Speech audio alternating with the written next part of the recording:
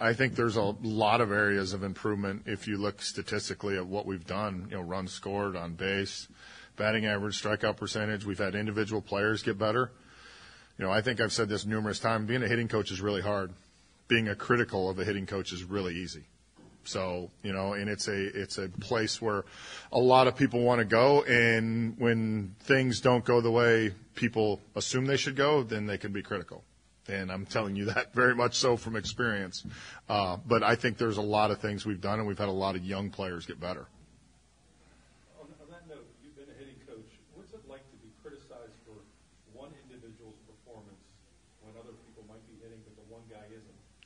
You seem to point the finger at the hitting coach instead of that individual. Yeah, and I think that's actually a great point, Kevin, because the life of a hitting coach, which is different than the life of a pitching coach, is like, you can have a night as a pitching coach where starter throws 8 innings and reliever throws 1 inning and you never worry about it. When you're a hitting coach, somebody has a bad night every night.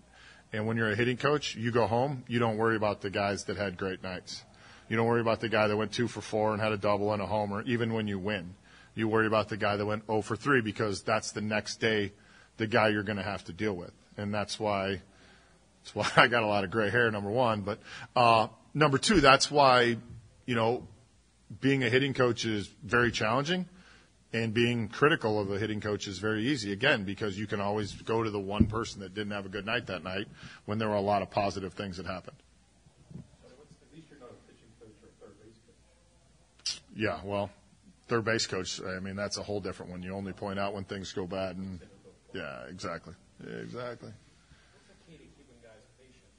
You might be working through something, and the results may not be immediate, but keeping them on a long-term plan when obviously everybody wants to have a meeting. Yeah, positivity.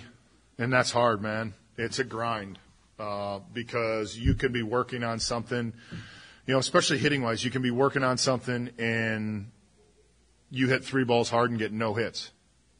Or you just hit 2 balls and they go straight in the air.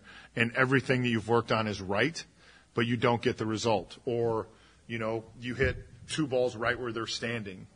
And if they're a foot one way or another, then, they're hits and everybody's happy. So it's a really challenging thing. And that's why being positive is something that's really important. And, and again, know that firsthand, and that's hard to do at times, but that's the key to it. If we look at it on a team level, all of the categories that I think we'd all mostly look at from a team performance standpoint, the things that are visible to all of us have all improved over year. We're on track to score more runs, certainly. We're getting on base more. Our slug is higher. Our walks have improved. Our strikeouts have come down. So in those categories, we've shown improvement year to year, like on a team basis. There's also other stuff under the hood that is less visible that we track, that we see improvement on too, swing decisions, quality of contact, et cetera. So on a team basis, we've made improvement, we think, across the board. On an individual basis, we've only had a handful of position players who have, really been with the team the whole year. Guys like Kutch and Key and Reynolds and Connor Joe and guys like that, and a couple others probably. But the players that have been with the team for the full season, in our estimation, have either performed pretty close or above expectation, or are tracking positively, progressing as the season goes on. So that's a positive. Had a ton of young position players on the team, in and out of the team. We know that with young position players, it's not always going to be a straight line. We've had some good things happen with young position players. We've had some guys struggle, as you expect.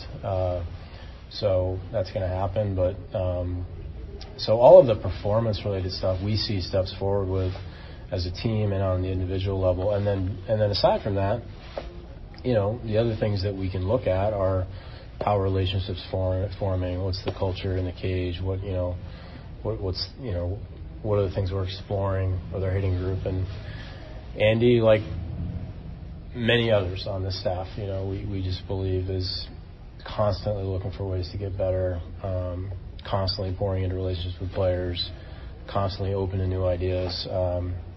So that's the criteria those are the criteria we're looking for any coach. And So you marry all that together, and we just feel like we're very confident in what he's doing, and as we are with lots of other members of the staff. So we got to get better. We're not satisfied with where we are. It starts with me. This is a team effort, and we all have a part in it.